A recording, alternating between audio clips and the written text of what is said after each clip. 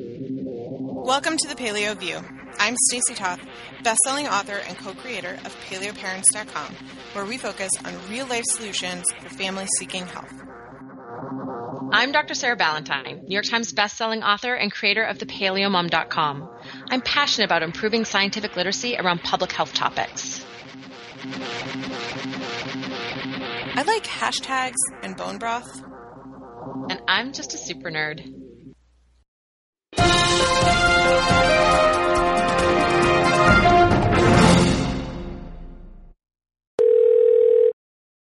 Hi, Paleo View listeners. We're back. I know some of you are thinking, like, maybe they need to take a break. But no, we're committed. We're here for you.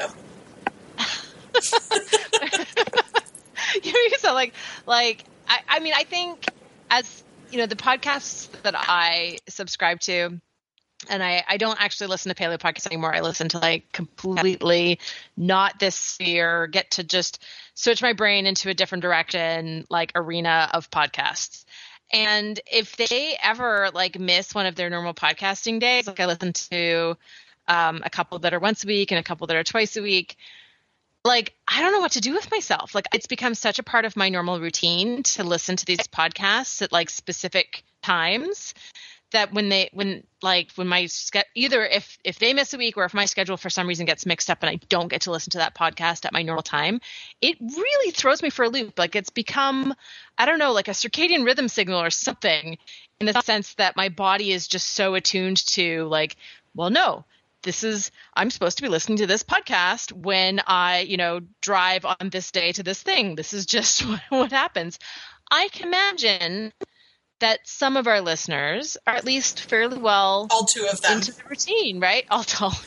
There's two of our listeners are really in the routine. They listen to our podcast at a specific time, doing like the same thing every single week. And those two people know what I'm talking about. It's basically what we're saying. All right, well, I have a couple of announcements. Oh, I like announcements. Can you hold on to your hats, ladies and gentlemen? First and foremost, my blog has been hacked. But don't you worry. Not the kind of good announcement. Don't you worry. We fixed it. So if you went to the blog last week and you were like, oh, this is not good, I'm getting away from this, you can come back now. It's okay. We fixed it. What did the hackers actually do something, or did they just try to ransomware you? Yeah. No, they put phishing malware on the blog front page. So if you came to it, this pop-up window came that was asking you to enter information that I hope none of you entered. And it also locked up your whole web browser so that window made it so that you couldn't shut it down until you completed it, or hopefully you Control-Alt-Delete it out of it. But anyway, thankfully, we have awesome people who visit our blog who informed us of this problem, because it's not like we regularly go to the front end of our blog. And then we got it taken care of, so you can go back to the blog. It's safe now. And I have figured a workaround for my social media because social media now thinks that we are also spam bots because of how many links we had in our social media to a phishing malware website. And so, Yeah, it's a thing.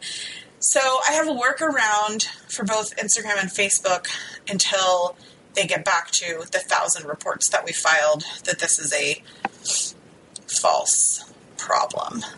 But just 10 minutes ago, I figured a workaround for Instagram. I'd figured the workaround for Facebook like a couple days ago, but I just figured out the workaround for Instagram, which is my platform. That's my safe space. That's where I enjoy hanging out. So the fact that I couldn't post or comment or was physical torture. It was like stress and anxiety and all kinds of stuff. And so I'm back and I'm feeling so good. That's my first announcement. Do I hear jazz hands? You totally heard jazz hands. I think I heard some jazz hands. Totally heard jazz hands. All right. So the news just gets better. I almost heard a little Gloria Gaynor there, but we didn't go there. So we're good. Yeah. I gotta work up to the super extra good news. Okay, announcement number 2. I finished the career day presentation for Cole's middle school, whereby I was asked to speak on being a web celebrity. Ha ha ha. That's my self-depreciating title there. i.e. how to make a career out of interneting. And the stress on that was also ridiculously high. I am so nervous about being in front of a room of judgmental 8th graders.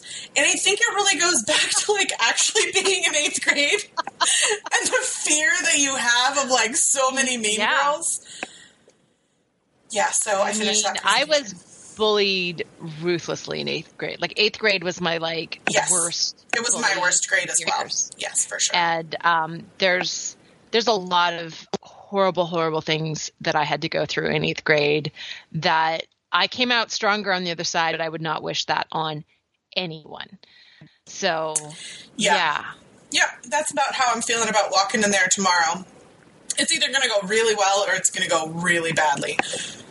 So we'll see. Mean, what about a travel mug full of some adult beverage? I don't think you can bring that out to school property, but maybe in my morning coffee before I head over. Cleverly disguised as coffee. Yeah, and then they're like, "Oh, this career, you have a drinking problem." No. Yeah, probably not a good thing. So when I was doing my presentation for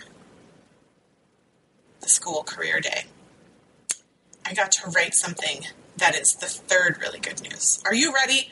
Because, girl, I'm telling you, you got to be ready. Once I say this, there's going to be so many jazz hands, and Matt's going to need to put in Gloria Gaynor clips and all kinds of goodness. Are you ready? All right. My hands are free. I have put the pen down. I'm good. One of the statistics that I included about my success in the internet world is that I am part of a top-rated, syndicated podcast with over 5 million downloads. Whoa! Holy smokes! I did. I totally started jazz handing away as soon as you said 5 million.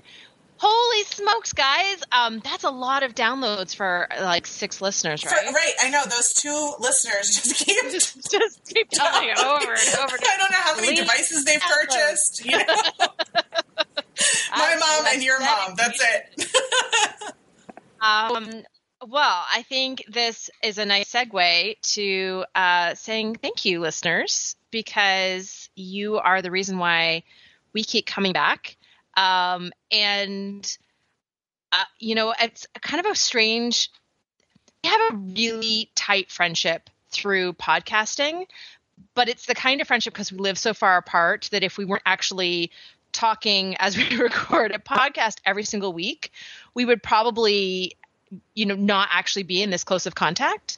And so not only can I thank you guys for your engagement and your connection and making this feel like such a worthwhile venture and really helping us to educate and help people regain their health and have this amazing, impact on the world, but also thank you for supporting this wonderful friendship that Stacey and I have developed over the years. Oh. That I don't think we would have without this podcast. This podcast is the routine for us that gets us talking every week. And I want to shout out to that too. Thank you. I could not agree more. And I will say that our friendship and our patience with each other, I think also helps make us better podcasters and better people. I was in a really dark place Sunday because that's when the blog was hacked. Just a number of really traumatic things happening. And I was texting Sarah and I was just like, listen, FYI, I'm going to be in bad mood tonight, okay? She's like, maybe we should reschedule. Well, I was just like, here's my availability. Do you have any overlapping availability that's maybe not tonight when you're having a grown-up temper tantrum, which are totally valid, All grown ups have temper tantrums. I think it went something like, but I have to do this, and I have to do this. And so that's why it's 3 days later, and I'm in so much better mood. There were a couple text messages that I think challenged the character maximum of text messages. But, no, I mean, that's, what you hear, listeners, in terms of our interaction is completely genuine. And it's something that, to me, I love everything about podcasting, except, okay, I don't love the later bedtimes when we... Yeah, the time commitment isn't my favorite, but the reason that we do it is because of you. And everything else, because our podcast listeners are the best people. When we go to conferences, signings, any kind of event, it's always the podcast listeners that are the most engaged. They're the ones who know us well. We have amazing conversations, an amazing connection. And it's just such an amazing way to communicate with people that I certainly find is very different from anything else that I do. This way of verbal communication as opposed to written, right? There's so much more ability to emote and share passion in the way that we phrase things that just doesn't come through in a blog post or a social media post, if you know what I mean. Yes, I do know what you mean. I totally know what you mean. So one of the places that we have met some of these awesome listeners is at Paleo Effects. Are you going to maybe ask our listeners if they're going? Yes. Are you going? Because I'm going and I'm really, really excited to meet you or see you again if we've met before. Paleo Effects is this coming week by the time this airs. So it's, or I guess next weekend, or it's the end of April, and it really is one of my favorite events. I go to it every year. This year I am doing a talk on gut health, and I'm just about done. So I'm also really, really excited that I'm very organized this year, because I haven't always been organized every single year I've gone to Paleo Effects, but this year I seem to be learning the hard way and being a little bit more proactive in terms of developing my slides for my talks. But I'm also speaking at the satellite event Health Entrepreneurs FX, which is on Thursday. And these are two amazing events. So Health Entrepreneurs is really designed for people who are launching, running businesses within the paleo and alternative health communities. But there's a pretty diverse range of people who go to that. So it goes everywhere from people who have a product they want to launch, or they have a product and they're just looking to expand. I've met people who are looking to fulfill sort of lobbying roles, and also bloggers who are just looking to understand how to build their audience and monetize their blog will also go to this event. So it's a really, really amazing event. We do small talks on specific subjects, and then we do these small group sort of breakout sessions where we do sort of small group workshops within the bigger event. And it's like a full day from 8 a.m. till 10 at night. And it's just packed with amazing tidbits of information. I always learn new stuff when I go there. And I'm going to be doing a talk that's really specifically about specific concerns in terms of protecting health for entrepreneurs, because it is sort of a different challenge to make time for things that are really, really important from a physical health perspective within an entrepreneur type lifestyle. So that's what I'm going to be talking about. But there's going to be a lot of talks about marketing and audience building and monetization, and also, it's a really amazing networking experience. So if there's specific connections that you want to make, Health Entrepreneurs FX is a really, really great event if you are on that sort of more businessy side of things. And then Paleo FX is just, what I love about this conference is there's a lot of science in it, but it's always with this practical what do I take home from this and do aspect. It has an amazing vendor floor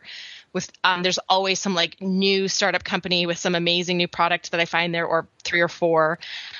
And if you are a person who loves to be spontaneous and just like buy tickets and fly to Austin, Texas with like a couple days notice, you can save 35% on your ticket to the PaleoFX event with the code MOM35, MOM35. So that helps make a last minute travel a little bit more affordable. But it's just such a fantastic event. And if you know that like travel on 2 days notice is not your thing, this year, penciled in for next year, because it really is an amazing event. And I do go every year. I love it. And this year I'm going to be really easy to find because I'm going to be hanging out at booth, I believe it's booth 17 in the back for most of the conference. If I'm not on stage in a panel or talking, that's where I intend to be. With a new company that I'm supporting their launch of called Strength in Food, which is really, really exciting. And I'll tell you guys all about that more next week or maybe the week after, once launch is actually official. But that's really, really exciting. So I'm going to be really easy to find, and just come hang out. We're going to have free water at our booth. We're going to have cell phone charging stations. We're going to have food samplings. We're going to have me to hang out with. Hopefully that's a draw. And so I'm really looking forward to seeing you. Please come by and say hi. And I'm excited about it. It's really just it's such a dynamic event, and it's not like anything else that I do all year. So I'm gearing up for it. I could hear your jazz hands. There was jazz hands, and there was also one of those like hayuk, like punching the upwards thing. What did you call that? Raising the roof? No, that's this one. Raise the roof is this one. It's more like I don't know, where you like, yeah. This is just going downhill really fast. What's our topic this week? We have a topic. This topic this week, we were sort of having a conversation about what to cover, and I mentioned that I had just spent like weeks finishing up a pretty epic science nerdy blog post on EMFs, or electromagnetic fields. And I believe you said, "Hey, we should do that in the podcast." Yeah, I think my comment was, "Let's do that one," because I personally, as our listeners know, if they've been listening for a while, selfishly choose the topics that I'm interested in. Well, and this is something that I get asked about all the time. And, I'm sure we have at least 12 questions about electromagnetic fields in our podcast inbox. But I didn't grab any today because I just felt like there's just such a big topic. I just kind of wanted to go through it fairly methodically. And then if we have follow-up questions, you can tackle that in future podcasts.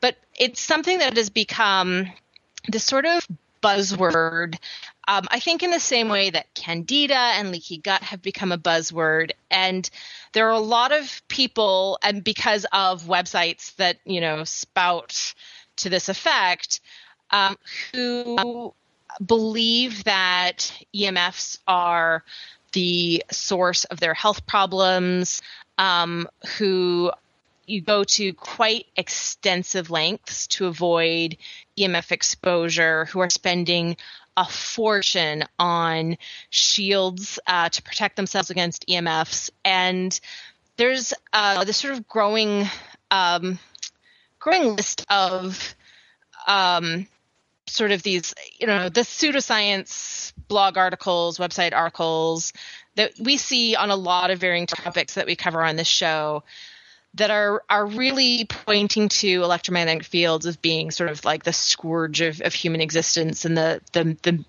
true cause for the rise in chronic illness. And I wanted to go through the scientific literature because there really are a lot of really big, rigorously done studies evaluating the health effects of electromagnetic field radiation. And I really wanted to sort of tease out where the grain of truth is behind some of those anti-EMF claims and where there really isn't science to support those claims, and give people like, here's the protections that make sense, and here's the stuff where you're wasting your money. And I think it's one of those things that these very conspiracy type articles, the reason why they're so compelling, and this is becoming such a big buzzword, is because there is this grain of scientific truth. And I think it's really important to sort of honor that, we do have some data showing that in a very specific situation, we want to exert some caution, and everything else. I mean, spoiler alert, everything else is really a non-issue. But let's take a step back and really talk about, like, what do we mean when we say EMFs? So I've already mentioned EMF stands for electromagnetic field. That is any of a bunch of different types of radiation, or our electromagnetic radiation. The field part just means that it's sort of like temperature, right? You can measure temperature at any point in space, and temperature changes on a gradient. So you can measure it, move your thermometer an inch and measure it, and it'll be slightly different if you're going towards a heat source or away from a heat source. So an electromagnetic field is like that in the sense that it has a measurable quantity at every point in space, and it changes in strength depending on how far away you are from the source of that electromagnetic field or that electromagnetic radiation. But electromagnetic radiation really just means that you have some kind of particle traveling through space, typically a charged particle. But for example, visible light is a form of electromagnetic radiation, and it's from the movement of photons, which are not charged. So movement of a particle or movement of some kind of charge causes this electromagnetic radiation. And there's a variety of different types, and they are separated based on frequency or wavelength. So wavelength and frequency are inversely proportional to each other. So you can say something with a very long wavelength, a low wavelength, has a very low frequency, long wavelength, or very short wavelength is very high frequency. And visible light sort of falls in this very narrow spectrum. In terms of lower frequency radiation, that we've got things like mobile phones, microwaves, radios, computers, power lines. This is a lot of the things that people are concerned about when we talk about EMFs. Higher frequency than visible light, we've got things like X-rays, gamma rays, UV radiation. And one of the reasons why I kind of wanted to separate those out, and we're going to put a link to my blog post in the show notes so that you can read this, see the scientific citations, see some of the graphics that are in that post to help explain. But when you get higher frequency, so a shorter wavelength than visible light, you're typically getting towards a type of radiation that's more likely to be ionizing. And when you're a longer wavelength or a lower frequency from visible light, you tend to have radiation that is non-ionizing, and that is a really important difference. So ionizing radiation, like X-rays or like ultraviolet radiation from the sun, what ionizing means is that actually this radiation has enough energy that when it hits an atom, it can knock an electron off, and so that ionizes that atom. So an ion is an atom that's missing an electron that it would normally have. And so that actually, when we have that type of radiation hit our bodies, for example, in UVB rays from the sun, that can cause damage to our DNA. And when enough damage to DNA builds up, that increases risk of cancer because it increases the chances of that cell basically not being able to grow or divide properly. So it undergoes something called transformation, which basically means it loses the ability to be the type of cell that it is, and it becomes a cancer cell. So ionizing radiation really is a concern for human health. Non-ionizing radiation is not high enough energy to ionize an atom, so it can't actually change the molecular structure of an atom. So this encompasses most of the types of radiation that we're exposed to on a day-to-day basis. It's non-ionizing radiation.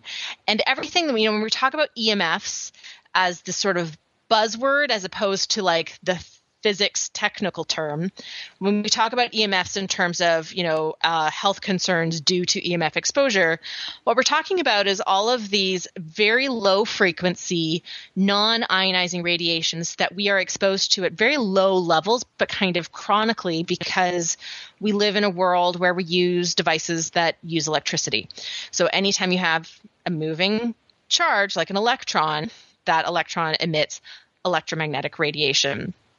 So what's really interesting is we have these collections of very large studies and studies that have been done by nonpartisan groups, so basic science research, or done by committees, societies, academies that are not funded with industrial money. So like really just non-biased research that actually dates back to the 1970s. There's a tremendous body of research looking at EMFs and looking at different kinds. So looking at, looking at what type of exposure we're getting, and how much exposure causes a problem. And what's interesting is that we have rodent studies trying to replicate it. We have human studies.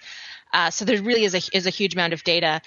In rodents, the cusp of exposure to electromagnetic fields, in terms of how that would correlate to a human's exposure, we see health problems at approximately 25,000 times more radiation than what we get on average. So what we can say from animal studies is that the amount that we're getting is much, much, much, much, much lower than the cusp that's causing health problems like increased cancer in animals. And that's kind of important because when you're translating cancer studies from rodents to humans, rodents are typically much more resilient than humans. We're actually a sort of a more fragile species from a cancer perspective.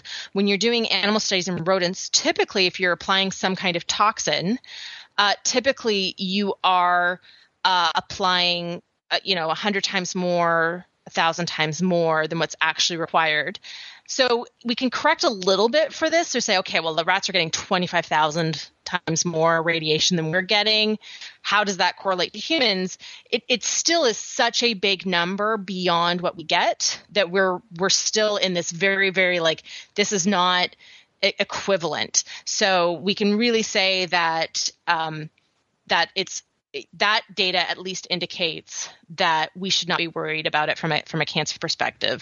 In terms of the human studies that have looked at whether or not there is a link between electromagnetic field exposure and cancer incidence, the ones that have looked at that have been sort of the most similar to what those rodent studies are looked at people who live close to power lines. And what's actually really interesting there is that most of the studies have shown there's no association. That's the majority of the findings. There's been a couple that have shown a very, very small increase in childhood leukemia for only children with extremely high levels of exposure. So exposure that you would only get if you were extremely close to a power line. Those power lines are really, really strong, like those giant ones. And you live there all the time, you never get away. So, and not even all of the studies have shown that particular link. So it's a very, very small percentage of children who are exposed to that level, and that small percentage of children have a small increased chance of childhood leukemia. So that's one of the little grains of truth. Studies that have looked at other types of EMF exposure that's a little bit more of a everyday exposure for people, like Wi-Fi in classrooms, like Bluetooth, have shown zero, and very uniformly big rigorous studies have shown zero increased risk of cancer from those studies. But power line workers, people who have occupational exposure, they're hitting these sort of cusps of very, very high exposure where they do have increased cancer risk. So we have this sort of what is a regular person exposed to, and what is a strange situation where someone might be exposed to very, very high levels. So people who are exposed to these very, very high levels do have an increased risk of cancer. What's interesting, and we'll get into this in some of the cell phone studies, is that even in these sort of power line electrical occupations, right? These electrical occupations that have higher exposure, we see this increased cancer risk at very, very high levels of exposure. But in this sort of moderate range, we actually see decreased cancer risk. So I know when I was first first doing the research for this, it was based on a conversation that I'd had with a visiting professor when I was doing second postdoctoral research fellowship at the University of Arizona. And this topic had come up over lunch. And it was such an impactful conversation that I still remembered it. So, a decade later, and I'm researching this for an article for my blog and a completely different, career now. And this conversation comes back to me. And they had just finished, reviewing this paper that had been looking at cancer risks of people living close to power lines, and showed that the closer to a power line you lived, the lower your risk of cancer. And they were just blown away. They thought it was so neat. And so it was actually tracking down those research papers that started me on this entire research project. There have been some other more recent studies that have both confirmed that and added to this idea of like very, very high levels of exposure can increase cancer risk. But cell phones are probably one of the biggest concerns for people, because we've become this like cell phone, I don't even want to say addicted, I think dependent, a cell phone dependent society. And cell phones have just become, everybody has one. Kids have them. We're all carrying it around. We've got it in our pockets. We're sleeping with them on our bedside table. Sometimes there's sleep apps where it requires the bed to be like under, or the phone to be in the bed with you or under your pillow. So this becomes a more relevant question just because it's some exposure that we really are all exposed to. And there have been a couple of very, very large studies that have looked at cancer risk and different types of cancer with cell phone use. And interestingly, there is some data in terms of brain tumors, not all carcinogenic brain tumors. Some of them are benign. So the Interphone study was a very, very large study. And interestingly enough, showed no increased risk of brain tumors with high cell phone use. And the lowest risk of brain tumor was actually in like the second to highest group of cell phone users. So there's some, their data would imply that there's some protective effect with cell phone use. They also showed. What do they think that mechanism is? Well, so it's interesting because electromagnetic fields are being used more and more in medical therapies. So there's this whole separate side of research that is understanding electromagnetic field effects on cellular health. And overall, they're used to improve cellular health. So they can actually basically help rev up the mitochondria in a cell. So it helps a cell kind of go through this autophagy, spring cleaning, and improve its ATP production, which overall improves cellular health. And there's a variety of new sort of medical therapies that are being based on this particular information. And this is probably it probably translates to, in terms of evolution, the fact that we were outside all the time, so we were exposed to a lot more electromagnetic radiation from the sun. I mean, the Earth has magnetic poles, so the Earth has an electromagnetic field. Cosmic radiation is electromagnetic radiation that we're exposed to all the time. So we actually have evolved being exposed to natural sources of electromagnetic radiation. And by putting ourselves indoors, we've actually in some ways reduced our exposure. We've reduced our exposure to natural sources of electromagnetic radiation while increasing our exposure to sort of more organized sources of electromagnetic radiation with electric devices. So there's this whole separate field of research that's trying to understand different wavelengths of electromagnetic radiation, how those can actually be used therapeutically. So it's an interesting idea of like you're depositing energy, but not enough energy to alter molecular structure. So you can think of it in sort of many of the same benefits that you get from sun exposure, from sunlight, but not obviously the UVB radiation, which is the one that increases skin cancer. We get a lot of benefits from photobiomodulation therapies, and that's sort of the same idea, but within typically infrared and visible wavelengths, or infrared saunas. That's a type of electromagnetic field. So those are all, I mean, infrared isn't, but a lot of the other ones are in the visible wavelength. Infrared is subvisible.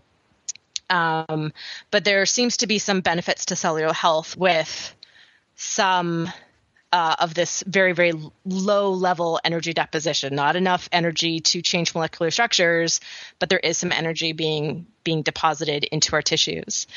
And what's really interesting to me with this type is certainly there's a few other studies that do show some increased risk of brain tumors, but there always seems to be this like moderate exposure range where we see a reduced risk. So the interphone study overall showed no increased risk, and there was moderate cell phone use showed decreased risk of deep brain cancers, and benign brain tumors, which is fascinating. And to the point where like one of their groups in terms of call time, and I think it was like 1,000 hours of cumulative call time over the study, but up to like 1,500, something like that, had like a 50% reduction in the incidence of brain tumors, which like there's not very many things that you can do in your life that reduces your risk of something by 50%.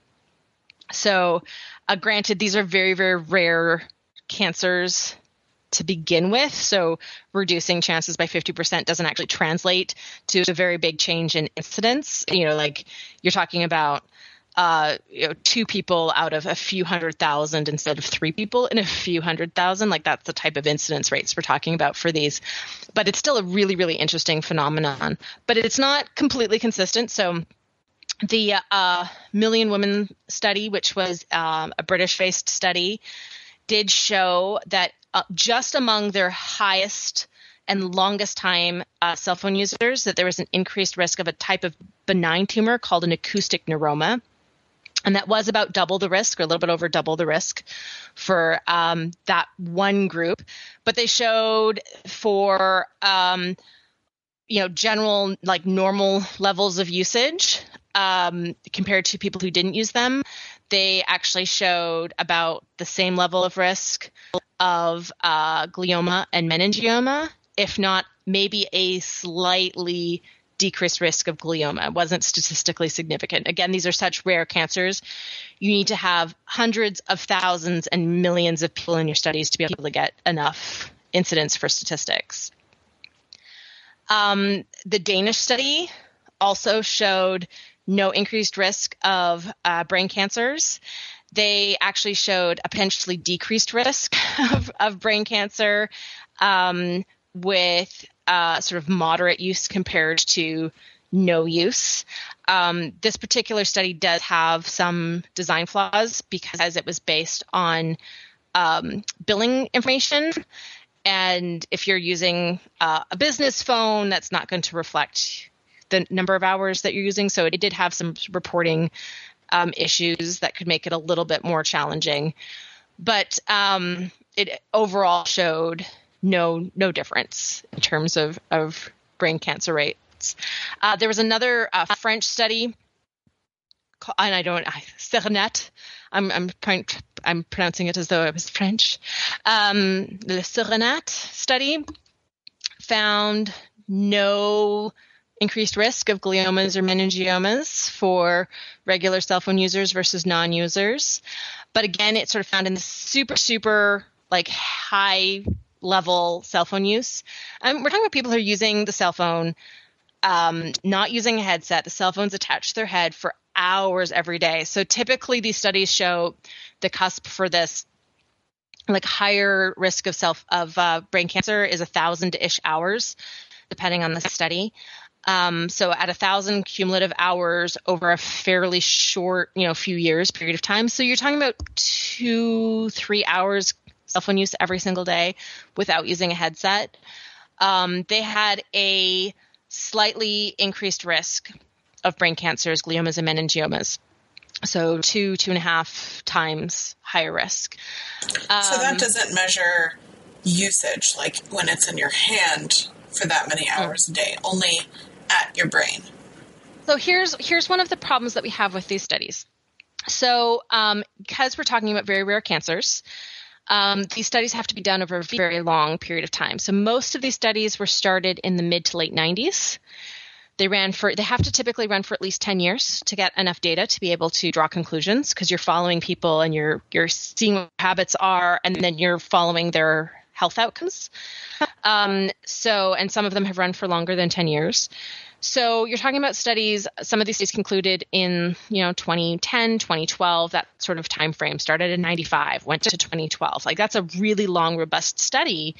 But if you recall, smartphones, the first iPhone was released in late 2007.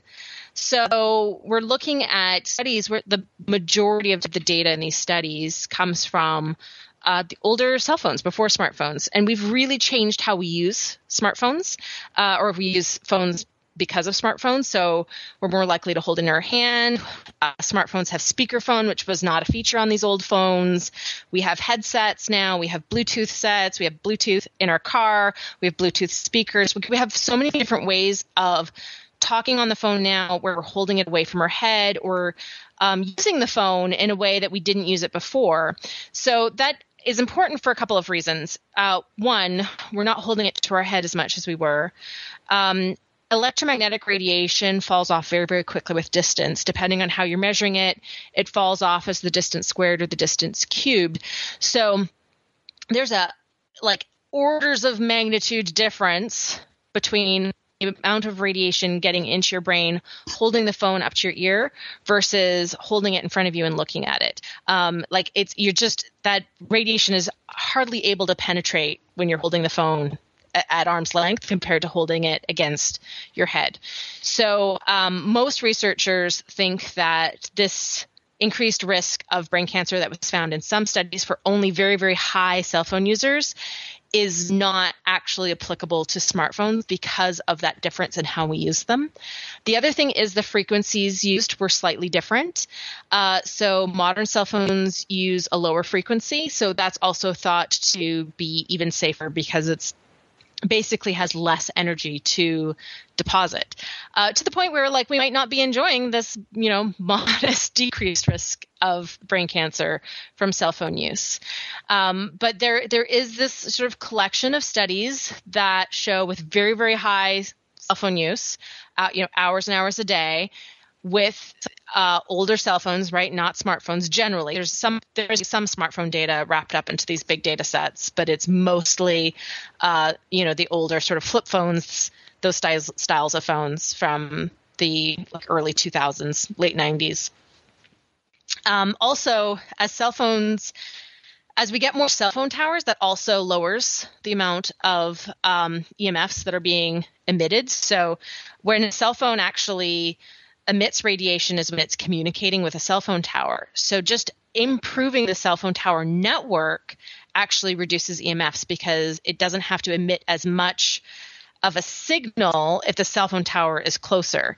So for example, if you're trying to use your phone and only has one bar, it is emitting a lot more radiation than your phone if it has all 4 bars and that little 4G beside it. So that also completely changes the equation, almost certainly for the better. So we've got this grain of truth of kids who have extremely high exposure because they live close to power lines. Workers in the field, like power line workers, have an increased risk of some cancers. And we have these few studies showing that at least the old school cell phones in the old way that we used to use them at extremely high usage does increase risk of cancers. And it's these little bits of data that these, anti-EMF, websites, products, whatever, that's what they're latching onto without providing the context of, there are a few studies that have really scary data, but whenever you get a study like this, especially when it's a safety concern, there's always replication studies. The replication studies can't replicate the data. And for every one study that might show, EMFs, lower sperm counts or whatever it is, there's 10, 15, 20 studies that refute that. So the vast collection of research is showing that there's absolutely no reason to worry about this, although it is good to use a headset or, whenever possible to sort of minimize the amount of time that you're holding your phone directly against your head. If you're somebody who spends a lot of time on the phone, that little bit is probably a worthwhile precaution, but there's no evidence that we need to be turning off our Wi-Fi networks at night or disabling Bluetooth. And actually, a lot of the shields that are being sold to minimize EMF exposure actually magnify it. So that's a complete waste of money. So don't waste your money on EMF shields. And really, I mean, it's the amount of studies showing that that EMFs are, some kind of concern. It's a very similar analogy to the amount of studies showing that man-made climate change isn't real. Like it really is sort of a similar comparison. The vast, vast, vast majority of research confirms EMFs are not problematic from a human health perspective, just like the vast, vast, vast amount of research points to man-made climate change being a legitimate concern. And what's interesting, sort of on a final note, is I get a lot of, in part because of the AIP lecture series and communicating with so many people with chronic health problems and autoimmune disease. I get a lot of people who are concerned about EMF hypersensitivity. So they have identified some kind of reaction that they have when they're around electromagnetic fields. And there have been studies that have tried to understand what EMF hypersensitivity is. They've been double blind. So the person who says they have EMF sensitivity and joins the trial doesn't know if the electromagnetic field is being turned on or turned off, and they're sitting in some kind of Faraday cage, so that there's like no electromagnetic radiation where they're sitting whatsoever when it's off. And the researcher who's running the trial also doesn't know when it's turned off or it's turned on. And in those studies, they have not been able to show any correlation between the symptoms that the person is experiencing and whether or not the electromagnetic field is turned on or off. And they haven't been able to replicate. So they haven't been able to replicate what the person reports happening when they have exposure to an electromagnetic field. And I want to just sort of emphasize for any of our listeners who feel that they may have an electromagnetic field sensitivity that this is different than saying that you don't have symptoms. Nobody's saying that your symptoms aren't real. This research points to is that EMFs may not be the cause because the symptoms are not reproducible in laboratory conditions. So it's kind of important to understand that there's a lot of things that can go along with electromagnetic fields that are understood as sensitivities, like flickering fluorescent lights, the glare from computer screens, bad air quality in workspaces, stressful environments, the blue light exposure from screens that can wreck sleep quality, the hum or the noise, the sort of very, very low frequency noise that some of these things can make that can disrupt sleep quality. So there's a lot of other potential explanations for the symptoms, but it isn't specifically an electromagnetic field sensitivity. There's something else that kind of goes along with an electric device that is the most probable cause. And so what the good part of that is, you're not crazy. It just means digging a little bit deeper and figuring out a little bit more of the details. And B, a lot of the precautions are probably not necessary. So depending on exactly what the mechanism is behind that for you, the whole, again, the shields are fairly well, they're pretty much just a scam. There are certainly some products that claim to block EMFs that actually increase the exposure. And the effort of, going and turning off the Wi-Fi before going to bed, those types of things, that is almost certainly not worthwhile. It's certainly not worthwhile for all of us who don't have any kind of symptoms when we're around electromagnetic fields. For someone who does feel some kind of symptoms, it's more likely, if you're sleeping with a wireless router in your bedroom, it's more likely the LED lights that are disrupting your sleep. That can be as simple as moving it to another room. So digging a little bit deeper and seeing if some of those solutions can be simplified so that you're not going to such incredible lengths to reduce exposure, because that part is almost certainly not necessary. But it really surprised me as I dug through through the research. I was not expecting the research to be as unequivocal as it was, that there's this like grain of truth with this, very, very high level of exposure, increasing brain tumors. And then like there's just no other, any of the other sort of claims that websites make. None of it is borne out by the science. So there's this internet thing that I've seen go around a bazillion times. It's a photo from a kid's science experiment where they put seeds or something, and one is like next to a router and one is not. And they show how the one next to the router dies. And what's interesting to me is I see something like that, and it has a disclaimer like, these are both in the exact same conditions. I'm like, how could they be in the exact same conditions if they're in different rooms? Like, and also, what's the control on the child's study? It's fascinating. Like, it's interesting, but hearing the science coming from you is refreshingly different than information on the internets, because I just feel like we've talked on the podcast before about how information circulates on the internets without a source.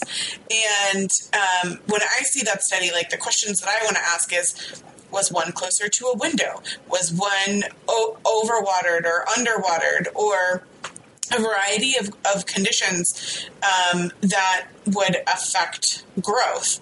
Or were the seeds diseased to begin with? How many times did you try this experiment over and over again to produce the same results? Different things like that. And what's interesting to me is I know that it's easy to see something like that and to think, well, this is compelling and it's interesting and it goes with my convictions of a healthy lifestyle, and therefore I want to share it. But I challenge us all to, no matter what you see or read, to question it, whether it's from us or whether it's from somebody else. Like, question all of the things that go into whatever claim is being made and what sources are being used, because, I was going to ask you essentially to debunk it, and they're like, why even bother? Like, it's so basic, I'll just debunk it myself, I have to say, Snopes.com has an excellent article about it. Interesting. So it hadn't even occurred to me to go to Snopes, because I was like, this is silly. Like, it's just silly. Yeah, and actually, Snopes.com is a really wonderful website that I love, because they have very, very balanced, very, very fair evaluations of, sort of urban legends of all kinds, including lots of scary science fair projects, because they also have one for the microwaved water killing a plant, which is, foolish. I mean, if you put it on the plant when it's still boiling, yeah, it's going to kill the roots. But there's nothing different about microwave water versus regular water. Microwave is also non-ionizing radiation. And have we ever done that on a podcast? Do we need to do a podcast about microwaves? Way back in the day. And I don't know if it was as, in-depth as you go into now. So we can do an in-depth why microwaves are perfectly safe podcast if our listeners would like, for sure.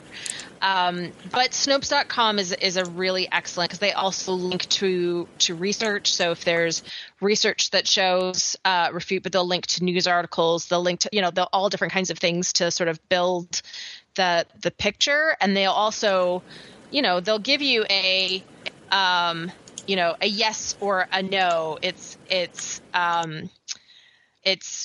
busted or confirmed. It's, to me, it's very much, it's proven or unproven. For those that haven't been, it's like Mythbusters, but like in real life, in written form, without Jamie and Adam. Sadly, it's just not the same. But it's very much the sort of same idea, but with a little bit more rigorous, I think, science methodology behind. So they'll sometimes replicate a urban legend as well. They'll actually do the experiment on for Snopes, but they'll do it with like a way more, higher statistical sampling, so they can actually run statistical analysis, which Mythbusters often had samplings of 3. So often their conclusions were maybe not rigorous enough to be able to like pass a peer-reviewed journal's, criteria. But still, Adam and Jamie, obviously. I mean, the B team's awesome too. I'm just saying, I'm a big Mythbusters fan as well. It's amazing. I miss them. I wish they would come back. But yes, Snopes.com, excellent source for things. And also, I do, especially when it's in this sphere, I don't like to venture out of sort of health and wellness, diet and lifestyle too far. And there's certain things where, if I got into, talking about every single medication, I would just talk about pharmaceuticals for the rest of my life. But whenever it's these types of topics, I do try to write very in-depth articles. Obviously, I don't have the team of writers that Snopes has, because it's just me. But I do try to provide a balanced and reflective of the body of scientific literature article. Which we all appreciate. And I know how much effort it takes. So thank you for covering this topic. As a final reminder, I just want to encourage our listeners to remember that just because you read something on the internet doesn't mean it's true. There's a couple of particular blog posts that get circulated regularly to me and ask for my opinion on it about this particular topic, with people saying that removing these devices has changed their lives and their health and all that kind of stuff. It's interesting, Sarah, that you would specifically bring up something like LED making a difference, or there's also some psychology. I was about to say, because right? My perspective has always been more the power of positive thinking and the belief that you will feel better is a powerful tool for a lot of people to actualize that result.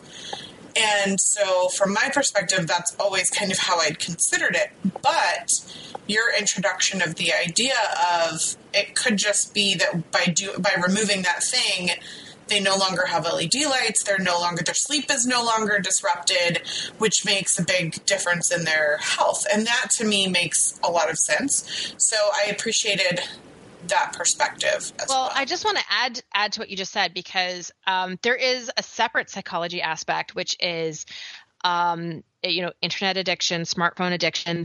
There are studies now that are describing this as psychological conditions, social media. There's a variety of studies showing that if you are a person with a tendency towards depression, that time on social media can magnify that quite dramatically. So it doesn't seem to cause depression, but if you're already someone with depressive tendencies, it can magnify and drive it. There's a bunch of studies looking at smartphone addiction. I heard a really wonderful story on NPR a few weeks ago about turning your screen to grayscale, to black and white, and how that can break addiction, because everything is so designed to be so stimulating with all of the colors that we see on our smartphones now. And so there's this whole other side of, when you decide you're going to put this thing down, reduce your EMF exposure, you're also kind of going cold turkey from a potential addiction, or you're removing a potential stressor in your life. I know, a few years ago when my husband and I were trying to decide if we would have a third kid, and I really wanted a third child. He was not on board, and we ended up, deciding together not to. But it felt like to me, like every single person I had ever known in my entire life was on Facebook with a baby bump. And it drove me so crazy. I gave up Facebook at that point. It was so magnifying my, not just my emotions, but the the confusion and the, just not really knowing what the right decision was, like that whole angst aspect of it. And so there's an aspect of these other things that happen when you decide to reduce your EMF exposure by, not using your cell phone anymore, not watching television, not being in front of your computer. You're avoiding a lot of things that are stimulating, a lot of things that are potential psychological stressors. You're going cold turkey from potential addictions, and you're also, reducing LED exposure and like all of these other things that are a little bit more physical than psychological. But I think there's a lot of things that, there's, the internet and technology is the most amazing thing, but it's not 100% awesome. Like, we really need to understand how to use it smartly and judiciously to get all the benefits from it without having these negative consequences. And with that, mic drop. Done. Thank you so much for tuning in this week to the Paleo View. And if you enjoyed the show or you found it interesting, please share it with friends, family, colleagues. And we love your referrals because they help us reach more people to share our message of healthy living. And keep deleting the podcast episode and then re-download it. Delete and then re-download and then delete and then re-download, because it's obviously ranking up really fast. Like, awesome. Thanks, moms, for the 5 million downloads. That's awesome. And if you haven't yet left us a review in iTunes or however you are listening to the podcast, we would greatly appreciate you taking the time to do that. And Sarah, safe travels. Maybe by the time you get back, Facebook and Instagram won't actually believe that I'm a spam bot anymore. I hope they figure it out that you're like a real person and not a Russian bot real fast. I'm approaching my 8-year anniversary with these same social media tools. So listen, let's get it together. Clearly, I have not been spamming the internet. I didn't work on, building this material for 8 years in order to just spam them this week. Wasn't my plan. All right, but also, you don't need to go through any of these details to the 8th graders. Are you sure? They don't need to hear the word spam bot. I did include one bullet that says you have to have a good host and a good developer for when you get hacked. and all of the firewalls and all of the things. Yes. Oh my gosh. Okay. That's enough of that. Thanks for listening. We'll be back again soon. Thank you for listening to the Paleo View. If you enjoyed the show, please take a moment to rate us on iTunes.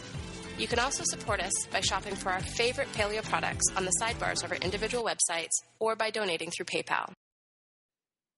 I have really good news.